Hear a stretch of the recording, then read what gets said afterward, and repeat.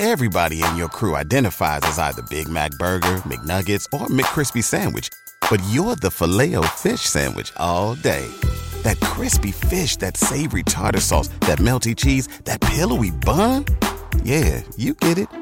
Every time. And if you love the Filet-O-Fish, right now you can catch two of the classics you love for just $6. Limited time only. Price and participation may vary. Cannot be combined with any other offer. Single item at regular price. Ba-da-ba-ba-ba. Do you like sports? 'Cause we like sports. Let's talk about sports. It's Sports Yak. Sports Yak. It's Sports Yak. Welcome to episode 339 of the Sports Yak podcast. You mean the Boog Powell episode? Man, I just love the nickname Boog. I love it. And of course, Cub fans now familiar with Boog Sciambi, but the reason Boog Sciambi is called Boog is his facial resemblance to Boog Powell.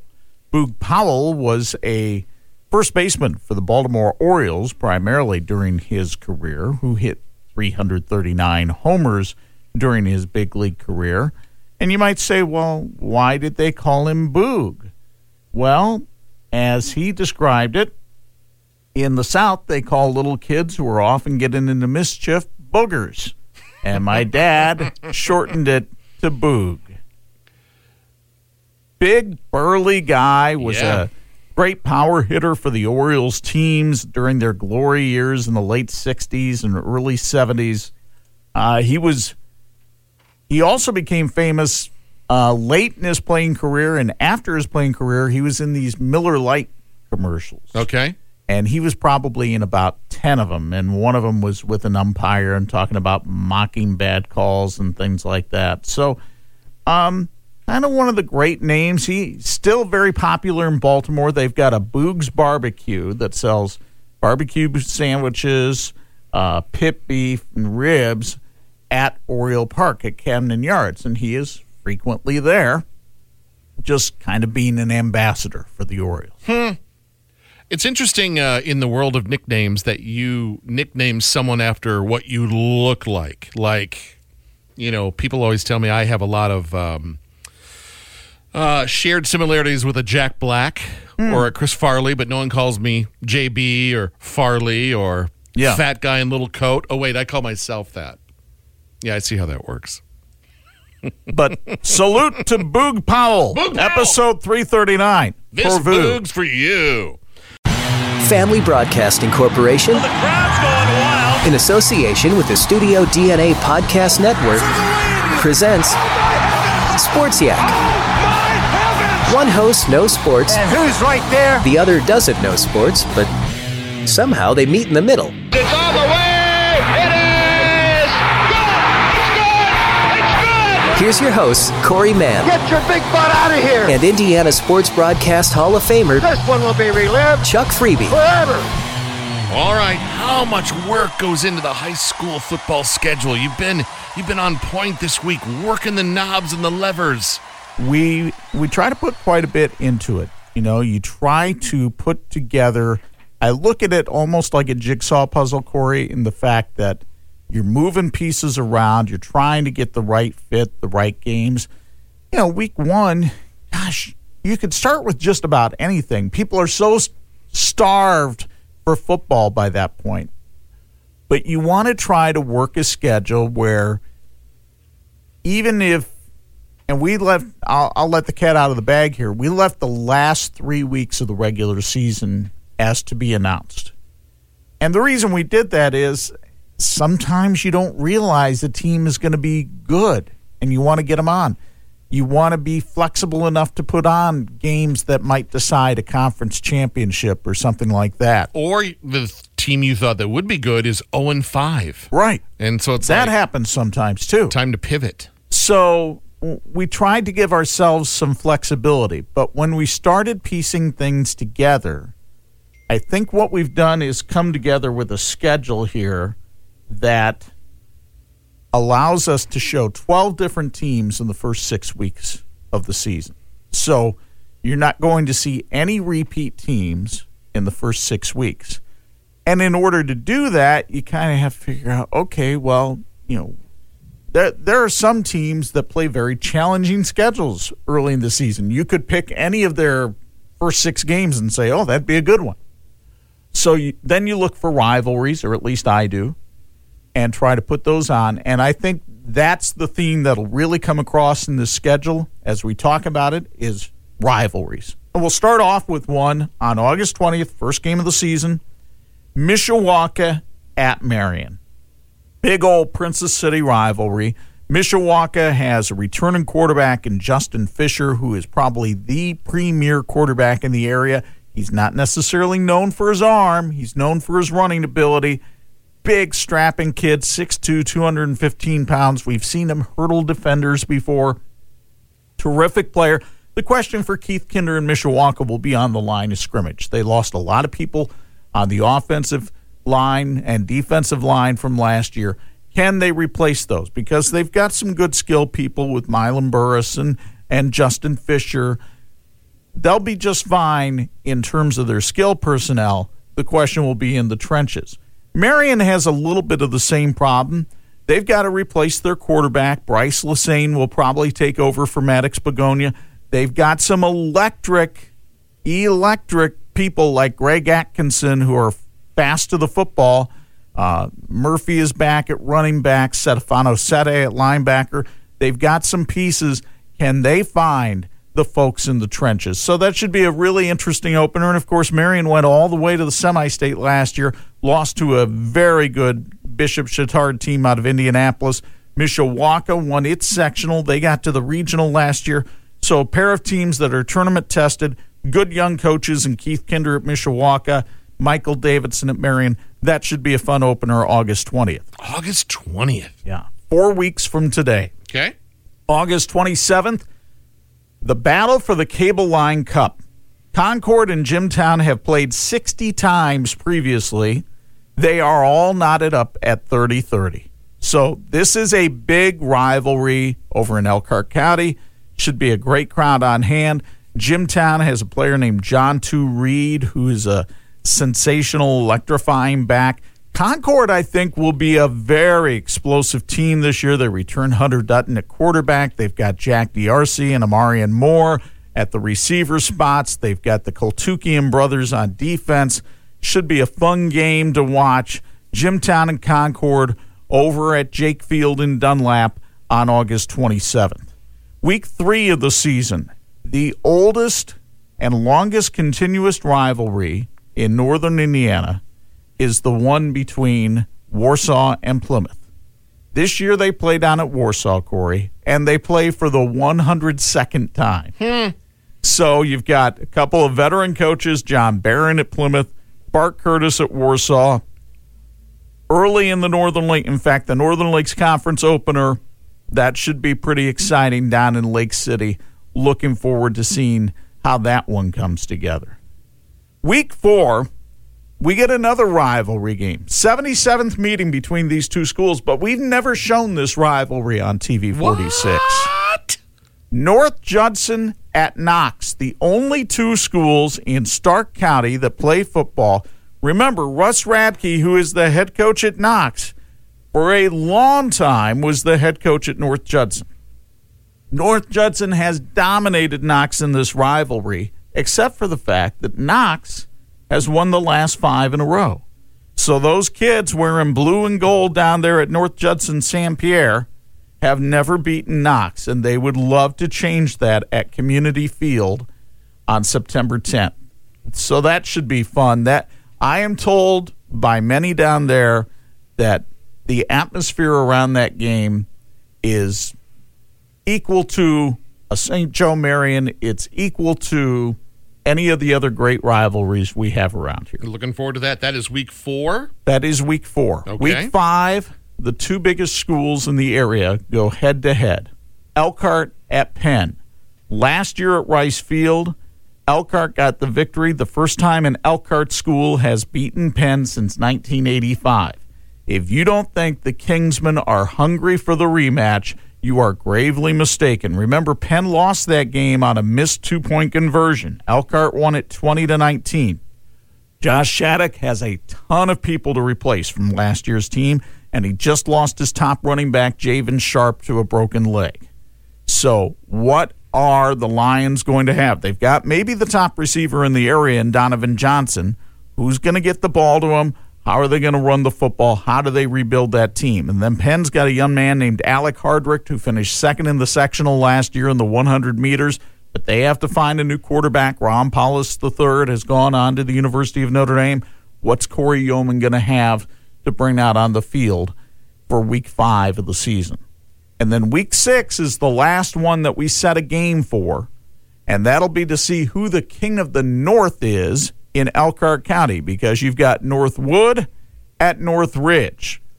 The Wood bringing out Caden Lone at quarterback this year. Nate Andrews always has a fun team to watch. They're very creative offensively, have to do a lot of things defensively to combat a Northridge team that has brand new coach, Chad Epley. What will the Raiders bring to the table? What will they look like by Week 6? Should be interesting. That's a great Elkhart County rivalry, and we'll have that in Week 6. Can I put my eyes on this schedule anywhere? Yes, it is now posted on both 46 Sports on Twitter and on Facebook. If you go to our Facebook page, actually that's our cover photo now on Facebook is our schedule. So you don't even have to go scrolling through posts. It's right there. Okay. Great job. Good luck. Thank you. Looking forward to all of that. So how likely are these two teams making their way into the SEC, Oklahoma and Texas? Well, it's kind of a fascinating story to watch unfold. Apparently, the Big 12, which is the conference that both Oklahoma and Texas are in right now, had a meeting last night without them, trying to discuss, okay, what do we do? And what do we do if they leave? And why do you think they're leaving? They clearly want Oklahoma and Texas to stay. They're not just going to sit there and say, goodbye, don't let the door hit you. They want those two schools to stay, and for obvious reasons, because they are the two most noteworthy schools in the Big 12 Conference. If they leave the Big 12 Conference, first of all, there will only be 8 teams left in the Big 12. The Big 12 is poorly named, just like every other big conference right now. But there would only be 8 teams left. And when you look at the 8 teams, there's not really a marquee school for football in that league. The Big 12 is currently comprised of Oklahoma, Texas, Texas Tech, TCU, Baylor, Oklahoma State, Kansas State, Iowa State, and West Virginia. Take Oklahoma and Texas out of there. That's not really a very appealing television league. No. So there's a lot of concern in the Big 12. They want those teams to stay. But you can certainly understand why Oklahoma and Texas say, why should we prop up this league? We can go to the SEC and play in a very highly competitive league. We have something to bring to the table. Obviously, the University of Texas and Oklahoma University are two highly regarded athletic programs, not only in football, but in a number of sports. And so can you imagine the appeal of watching an Alabama-Oklahoma game or a Texas-Florida game, things like that? And that would be, par for the course in the Southeastern Conference if those two schools were able to join. Now, the SEC will become a very unwieldy league. 16 teams in the SEC if these two schools join. And I would think that the SEC would vote to accept them. Now, the one school that's really honked off about the possibility of Oklahoma and Texas joining the SEC is Texas A&M. And the reason Texas A&M and Missouri left the Big 12 to join the SEC was Texas A&M wanted something more of an identity for itself by separating itself from the University of Texas. Well, if Texas comes over to the SEC, what makes Texas A&M any different from Texas now? Right. So they're not happy about it, but I don't know if they can get enough voters within the SEC to say, why would we want Texas and Oklahoma? Of course they want Texas and Oklahoma. Texas is the state school of Texas. I rattled off 3 other Texas institutions who are in the Big 12. None of them have the cachet of Texas. Nobody cares about watching Texas Tech. Nobody cares about watching TCU, and nobody cares about watching Baylor. In your opinion, yes, how many teams should be in a class? How many in a conference? In a conference, how many teams? A healthy number. Your thoughts? I don't think you should have any more than 12. No more than 12. That would be my opinion. But see, here's the problem too: is a lot of these conferences now have people that just don't like the Big Ten. Maryland has no business being in the Big Ten. It's just not a fit. Penn State, I know it's been part of the Big Ten for a while, and yes, tradition-wise, Penn State has a tradition very similar to a lot of Big Ten schools, but I would like to go back to the days when geography had something to do with conferences. Follow-up question for you. When should a conference examine who's in the conference and go, hey, is it time? Oh, I think always. Every year? I think always you could do some sort of evaluation. You know, my oldest son is a big fan of European football, soccer, as it were, and the Premier League. And the Premier League, in fact, those of you who watch Ted Lasso Season 2 beginning today, know that the Premier League has a thing called relegation, where if you don't play to a certain standard over a period of time, you're no longer in the Premier League. And I don't see where that would be such a bad. You know, poor Clark Lee is going to Vanderbilt in the SEC. And Vanderbilt has not been competitive in SEC football forever. You know, why should they be in the SEC? But there are other reasons for being in conferences.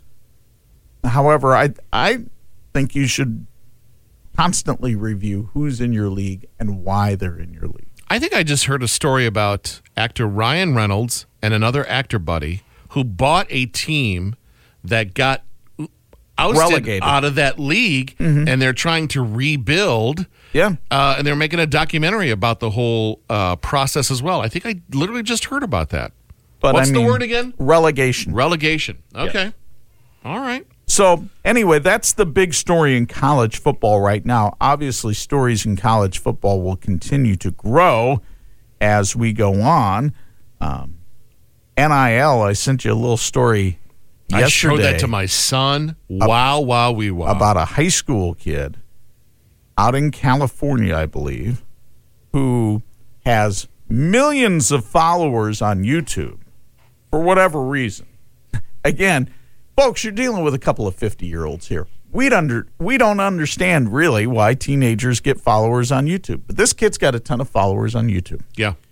And so an agent has signed him feeling like this kid could really monetize things during his high school career and make millions of dollars while still in high school. Now, I'm all for capitalism, and I think that's great if he can do that. I also have been around sports long enough to know that coaches, to a certain extent, have to emphasize we. They have to emphasize team building. It's tough to emphasize we when a high school kid has 5 million YouTube followers and an agent and is going to be focused somewhat on me. Mm-hmm. So that's the battle that goes on, and normally that doesn't happen until you get to a professional locker room. Now, with NIL, we see it's already within a month of this legislation being passed, filtered down to the high school level, and we'll see what kinds of epic changes it has on sports. You know, thinking about this kid that you sent this to me, I let my mind wander a little bit. let's say he goes into the NBA and here's the money that Team X is going to throw at you.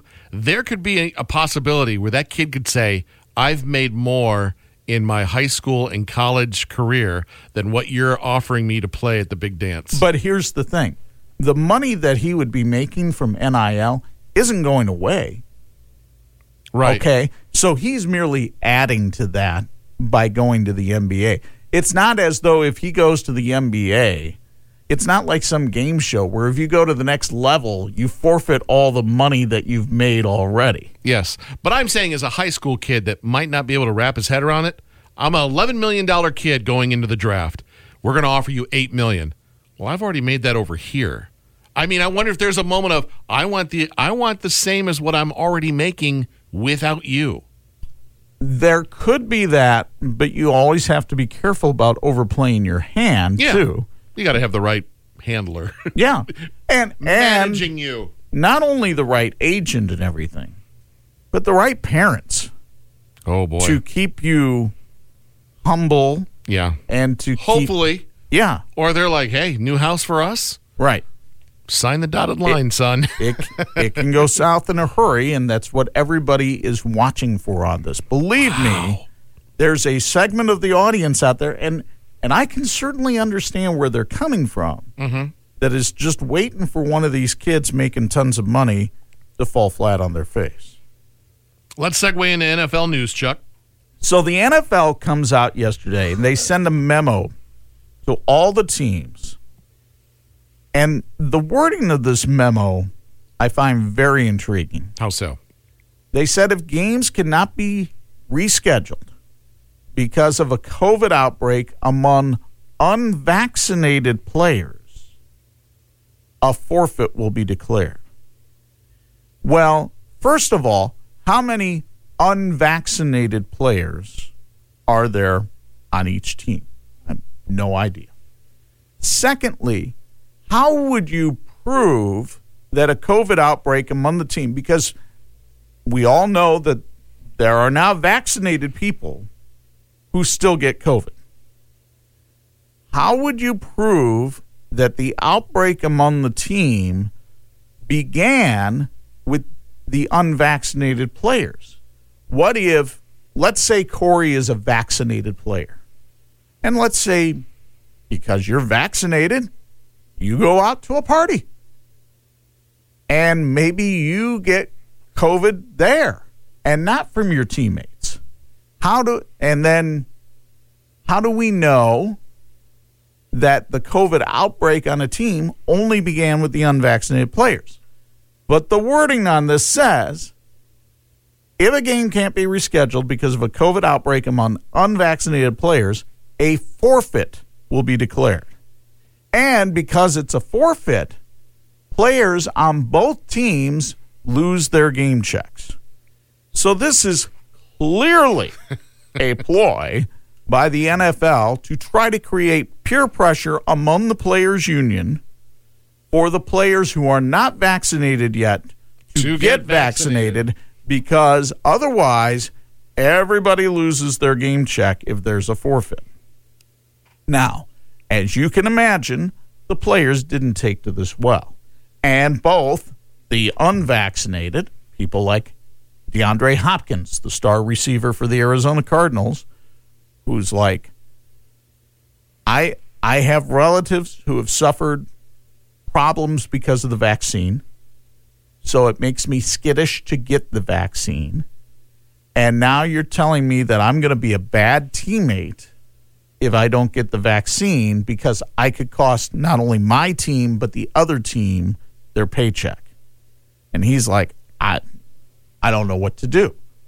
Then you have vaccinated players like Ezekiel Elliott from the Cowboys who come out and they say, you're really kind of forcing the hand of people, and it's a big decision. And there are people like DeAndre Hopkins whose families have had problems with the vaccine, and you can understand why he might not want to get it. And they think it's kind of heavy-handed of the league. Plus, they're saying, why is it our responsibility as players to get our teammates vaccinated? So there's a lot at play with this. We'll see as time goes on here how the players' union decides to respond to this league memo, if they put together an official union response to this. Now, I know colleges, that's a different story. There are colleges, Indiana University, I believe Notre Dame, has a vaccine mandate for their students who are coming back. Boston College had a vaccine mandate. Every player on the team but one got the vaccination. They helped the one transfer to another school. He flat out wasn't going to get it. He wasn't going to get it. Off you go. Because of whatever beliefs he had. Right. And they said, we'll help you transfer to another school. Wow. So, believe me, we all know how complicated this is. We've been dealing with this now for a long time. And it's clearly a divisive issue among a lot of people. I don't know what the right answer is. I'm just reporting to you what's going on. Let's give Chuck a chance to catch his breath as we segue into baseball. Baseball. The Cubs. I mean, you just said that. Well, the Cubs. Honestly, Corey, I'm one of these guys. I like to watch as many Cub games as I can. They're my team. Sure. You only get baseball for 6 months out of the year. But they've really become unwatchable. They just never seem to get the key hit. Yes, I know Tuesday they had that big 7-run ninth inning. Great. Since then, they've reverted back to their ways. Wednesday, 1 of 14 with runners in scoring position. Wow. And then last night, they lose to the Cardinals 3-2. Adbert Alzolay, 6 innings of 3-run ball. He deserved a better fate, and yet the Cub bats continue to flounder. Rizzo, next great hit he gets will be his first. Chris Bryant hitting under 200 since June 1st. Javi Baez actually drew a walk in the 9th inning last night in a key at bat, but typically, if it bends, he's not hitting it. They are in a season-long hitting funk, and honestly, that's pretty much been the case since 2016. We've seen the Cubs go through hitting coaches with a revolving door, and it doesn't seem to make any difference, which at some point then you have to say, maybe it's not the hitting coaches, maybe it's the players. So we'll see. We've got, today is the 23rd, so we've got another week until the trade deadline. Oof. But honestly, the way some of these guys are playing right now, who's going to trade for them? Right. Now, there was a trade in the majors last night. Minnesota sent the slugger Nelson Cruz to Tampa Bay. Tampa Bay obviously trying to make a push. They believe they can win a World Series this year. They got to the series last year. But as far as the Cub bats, I don't know who's going to go out and actively look to get these guys.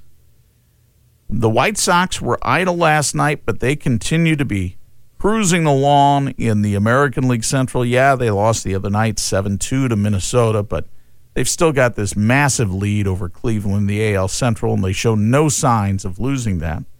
But again, as we've done on this show now for the last few weeks, here come the Detroit Tigers. Again, please get this clear. I am not saying the Tigers are winning anything in 2021. I don't even think they're winning anything in 2022. But they have won 7 in a row. They seem to have solved their pitching and bullpen problems. Yes, Terry McFadden, I understand that the Tiger bullpen can be an incendiary device at any point. But they're playing well, and they've got some nice young talent. This kid, Eric Haas, the catcher, hit another 3-run homer yesterday to put him on top. Granted, they've been playing Texas. They're going to play some better teams somewhere along the way. But for the Tigers to be the hottest team in Major League Baseball right now, to have won 7 in a row, to be within spitting distance of the 500 mark, what a job A.J. Hinch has done with that team, especially after their struggles early in the year when it looked like they could easily fall apart. And the South Bend Cubs got a win yesterday, 6-4 at Wisconsin. And I believe Rowan Wick, the Cub Major League reliever, will throw another inning or two tonight, and then that might be his last stint with the South Bend Cubs before coming up to the big league team. Okay. One-hit wonders, you ready to rock and roll with this thing? So we are in the midst of the semifinals right now. Yesterday, in one semifinal, Come On Eileen defeated Corey's sweetheart of a song, Don't You Forget About Me. So Come On Eileen will be in Saturday's finals. And right now it looks like they're probably facing Ice Ice Baby, which is dancing all over the Macarena. Oh, is it? Yeah. Yeah, I guess that feels So about right. Dexy's Midnight Runners versus Vanilla Ice in tomorrow's finals looks like the matchup, unless things dramatically change here in the next, 18 hours. Okay. Overrated, underrated. I'm looking forward to this. You got a couple of great names here, and I'm going to throw out a Twitter question. You want to do the Twitter one now? We can do that. Sure. Actor Richard Dreyfuss. Oh. Underrated or overrated? Richard Dreyfuss. He has had some huge hits. And Jaws. some stinkers. Mr. Holland's Opus. Yeah. Some stinkers as well. I liked Stakeout, and I liked What About Bob a lot with Bill Murray. What about Bob? I thought Dreyfuss showed his comedic chops somewhat, even though he was clearly in the straight man's role. That's not always the easiest thing to pull off. However, I'm going to go down the middle. Richard, let's not confuse ourselves. Richard Dreyfuss is not an A-list actor in Hollywood. I think maybe at a time, for a brief time, Yeah, there was a brief window, but... I mean, yeah. Mr. Holland's Opus was probably the opus of his career. He got on the board with Jaws, but nobody really goes to a movie because Richard Dreyfuss is in it. No. And even with Mr. Holland's Opus, it was more the writing of the movie than the acting necessarily. I'll say down the middle. I'll say slightly overrated. Okay. I think you can certainly make the case for that. Let's put a female in the middle here. Cyndi Lauper. Cyndi Lauper. Overrated. I would agree. She had one album that did really well, and it was the debut album. I actually met the guy that signed her to her label. And it was it's that 80s flashy, it was more music video than it was music. Right. Well, and I think a lot of it was her connection to wrestling at the time. So the wrestling fans managed to help buoy her career for a while. But there's it's like Gertrude Stein once said of Oakland, there's no there. Time After Time and True Colors, #1 songs. Girls Just Want to Have Fun was never a #1 song. Which is hard to believe because that's It's kind of probably the juggernaut the of one the- she's known best for. But like you said, one album, and thanks for playing. Yeah. Dan Aykroyd. Ooh, wow. Thought about this one this morning, and that's why I brought it to It's the a good table. one. It's a real good one, Chuck Freebie. Long career, so I give points for that. I think he has shown, I thought he showed in Driving Miss Daisy that he could be a little bit of a dramatic actor. But when you get down to it, ever since Blues Brothers, Dan Aykroyd has pretty much played the same character in every movie. It's kind of the same criticism that I gave to Tom Cruise on this show. There's not a whole lot of variety. I think he was amazing on SNL when you go way back. I don't know how long he was on there, but I think that's huge. Yeah. Ghostbusters wouldn't be Ghostbusters without him. I'll say that because of being a writer and his character. Trading Places. Blues Brothers wouldn't be Blues Brothers No, without absolutely. him. I loved him in Grosse Pointe Blank. Do you remember that movie? He's kind of an assassin. Yeah. And he wants John Cusack to come on board his team. There's a little random, not too many people saw it, called Sneakers with Robert Redford. I loved him in that movie as well. His nickname was Mother. 1941. Loved that movie when I was Really? younger. Yeah. HBO played it to death. So it was Okay. one of those ones where I kept seeing it. Because I was going to say, nobody saw that movie in the Nobody theater. saw it. It's an amazing album cover, by the way. I have to show it to you sometime. I'm going to go slightly underrated. If you haven't gone back and viewed the stuff, the SNL stuff. It had to start somewhere. I think he's a big part of that. Boy. But he's had quite the up and down, hits and misses, more misses than hits. But man, Ghostbusters, Blues Brothers, SNL, those are huge. Yeah, they're huge. Trading Places, The Great Outdoors. All right. The House of Blues franchise. I will join you in slightly underrated. And like I said, I thought he was somewhat underrated in Driving Miss Daisy as the son of Daisy, who's trying to, strike the balance between, God, I got to do this career and everything, and taking care of his mom. Yeah, I'll go with you. I'll go slightly underrated. Come on board, Chuck. It won't hurt. We'll put our seatbelts on. Now, you're heading out on a little vacation, so we're taking one from the show here for about a week, correct? Yes. We'll do that big one-hit wonder tomorrow morning, Saturday morning. And then we will come back, and our next show will be in the month of August. Wow. How about that? That went by real quick. Yeah. All right. You're on Twitter, right? I am at 46 Sports. You can see that high school football schedule there, too. Also, Sports Yak with 2 Ks for the one-hit wonder. Oh, the grand poobah finale. It's coming up. We've got fanfare, parades expected. I wonder if the bands or the artists would rally their fans to try to win, or if they would see it as a badge of dishonor. We already heard from that one Vanilla Ice fan who was trying to convince us that he wasn't a one-hit wonder. I heard from Smash Mouth once, and they said, not much to see here on my Twitter account. Yes, they did. And then you banned them. You blocked them. No, I elevated it. I love that quote. Oh, okay. Until next time, Yak fans. Ooga-looga Boog Powell, not Boog Shambi, although you made a cameo on here once. We've had some fun, yeah, the show is done. Now we gotta run. It's Sport Shack, Sport Shack. Sport Shack is not filmed in front of a live studio audience. We done? Everybody in your crew identifies as either Big Mac Burger, McNuggets, or McCrispy Sandwich. But you're the Filet-O-Fish Sandwich all day. That crispy fish, that savory tartar sauce, that melty cheese, that pillowy bun. Yeah, you get it.